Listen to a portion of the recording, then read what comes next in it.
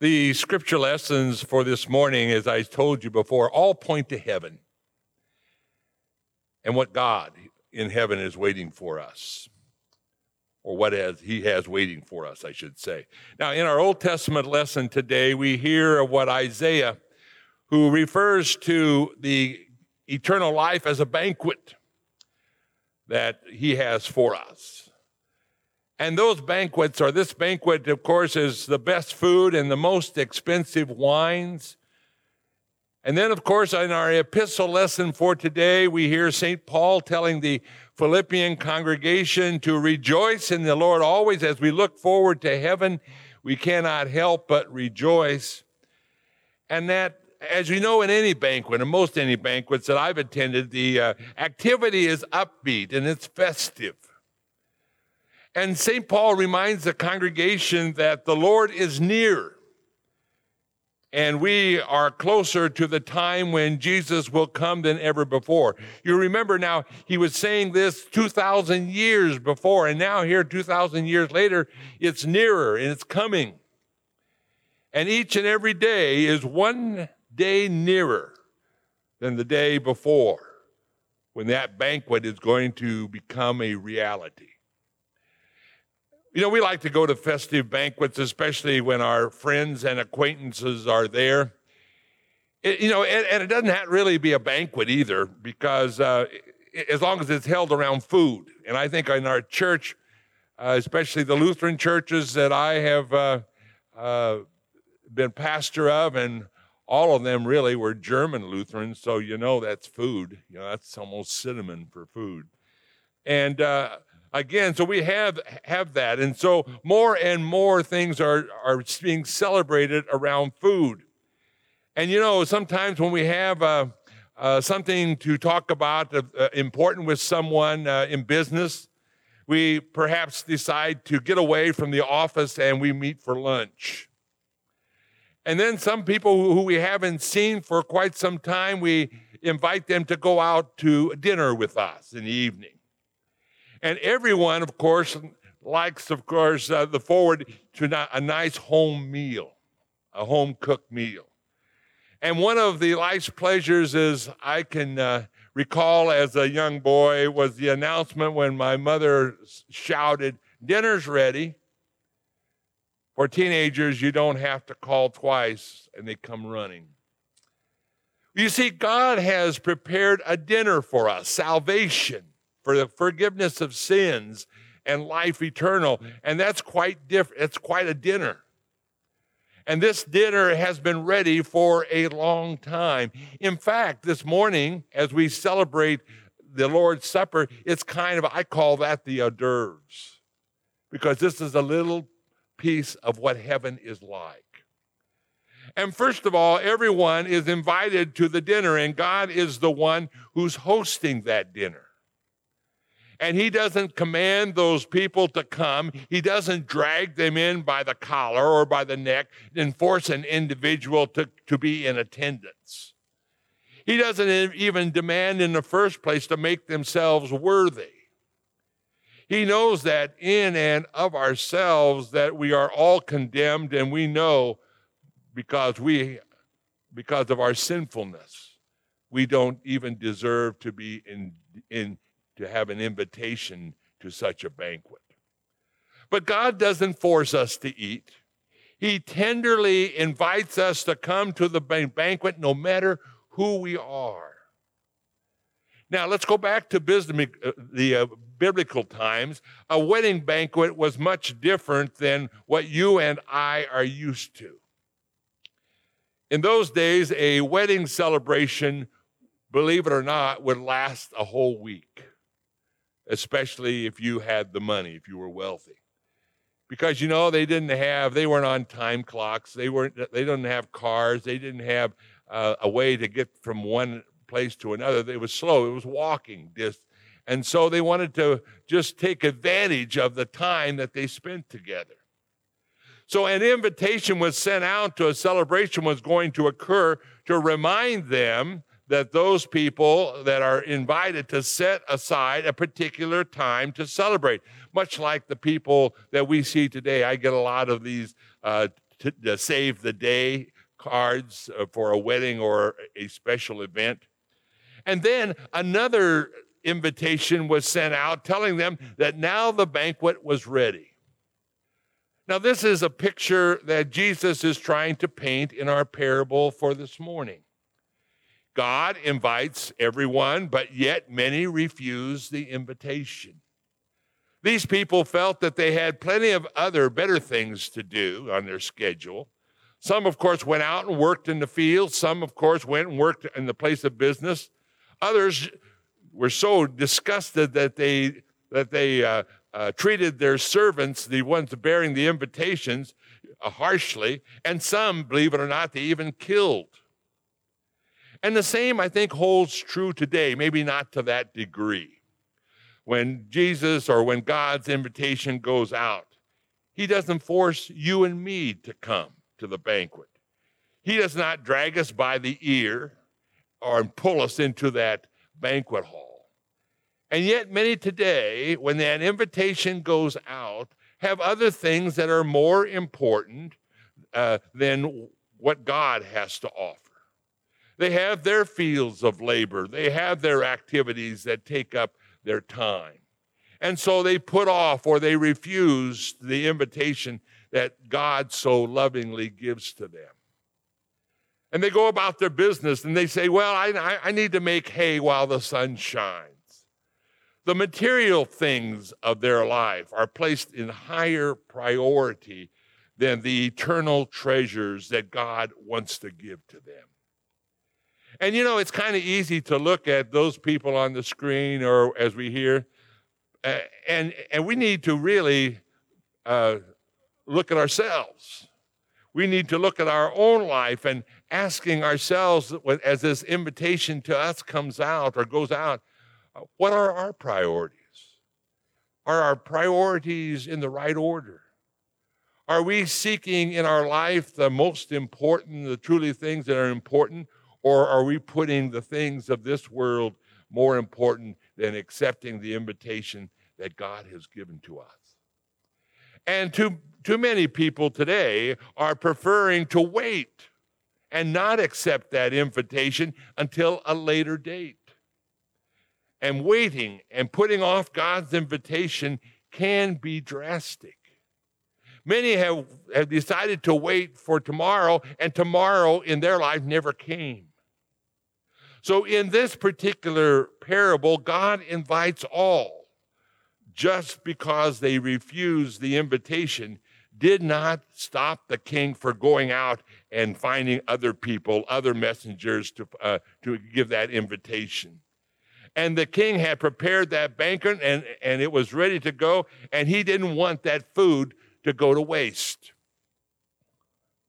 When I first became a pastor and I had a rural parish in Iowa, we liked to get together with some fellow pastors. So Linda and I decided to invite, I think it was 3 pastors' families over for a Friday evening for fun and fellowship. And we went to great lengths to get enough food and make it a nice meal.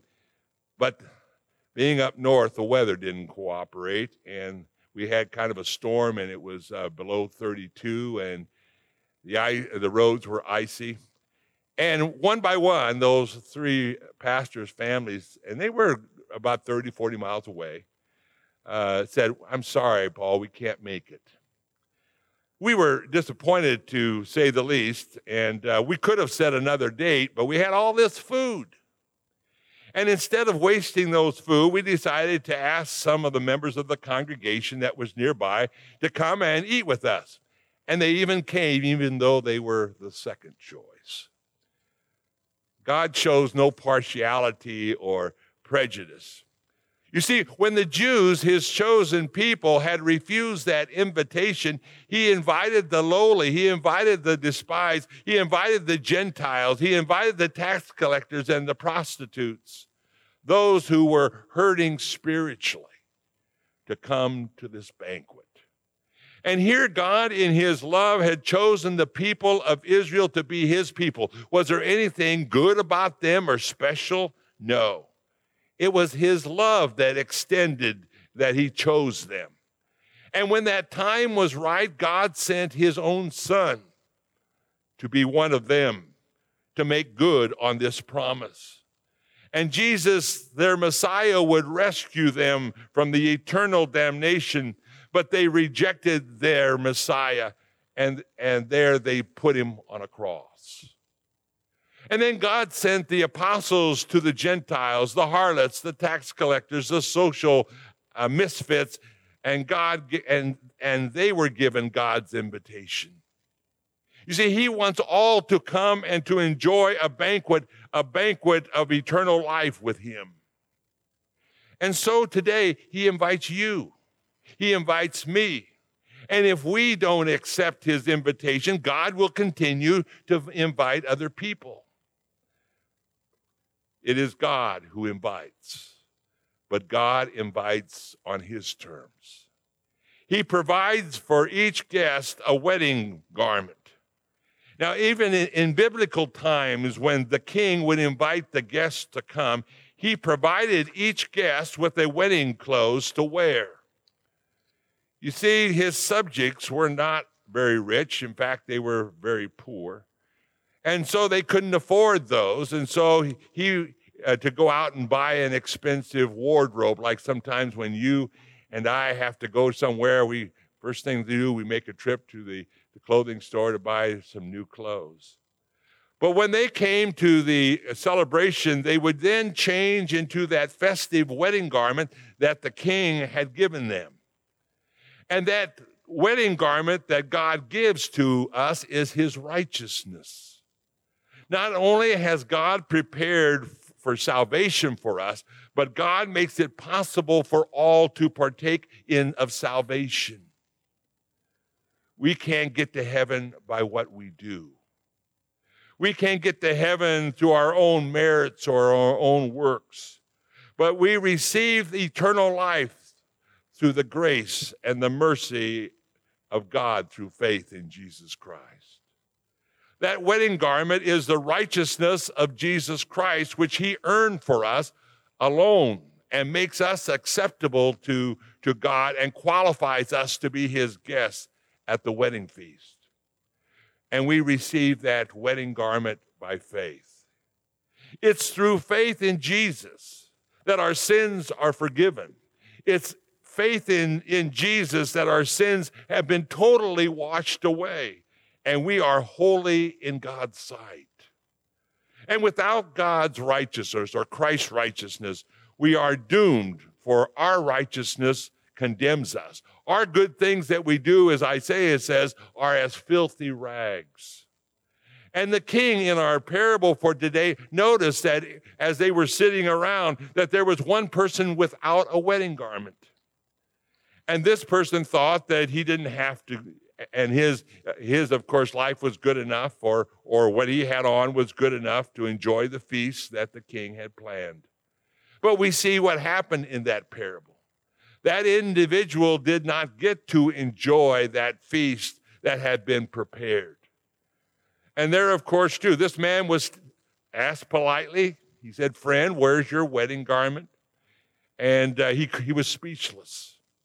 And so he was taken out of that banquet hall. And there are those who think that they can make to heaven on their own. They feel no need to clothe themselves in the righteousness of Jesus. They feel that their own good deeds that they have done make it all possible for them to do it. But much to their surprise, they will miss that banquet that God has prepared. Instead of experiencing the joys, they are going to experience the terrors and the torment of hell. And while letting God's righteousness cover our sins, we must be on our guard, lest we continue to love the practice of sin. You see, putting on God's righteousness means that we're not going to let sin rule over us. Instead, we're going to put on his righteousness through our baptism. Now, many times when we have a baptism, and I can't remember in your church here, we've only had one, but we give them kind of the baby, a kind of a a garment, and it's a symbol of God's righteousness.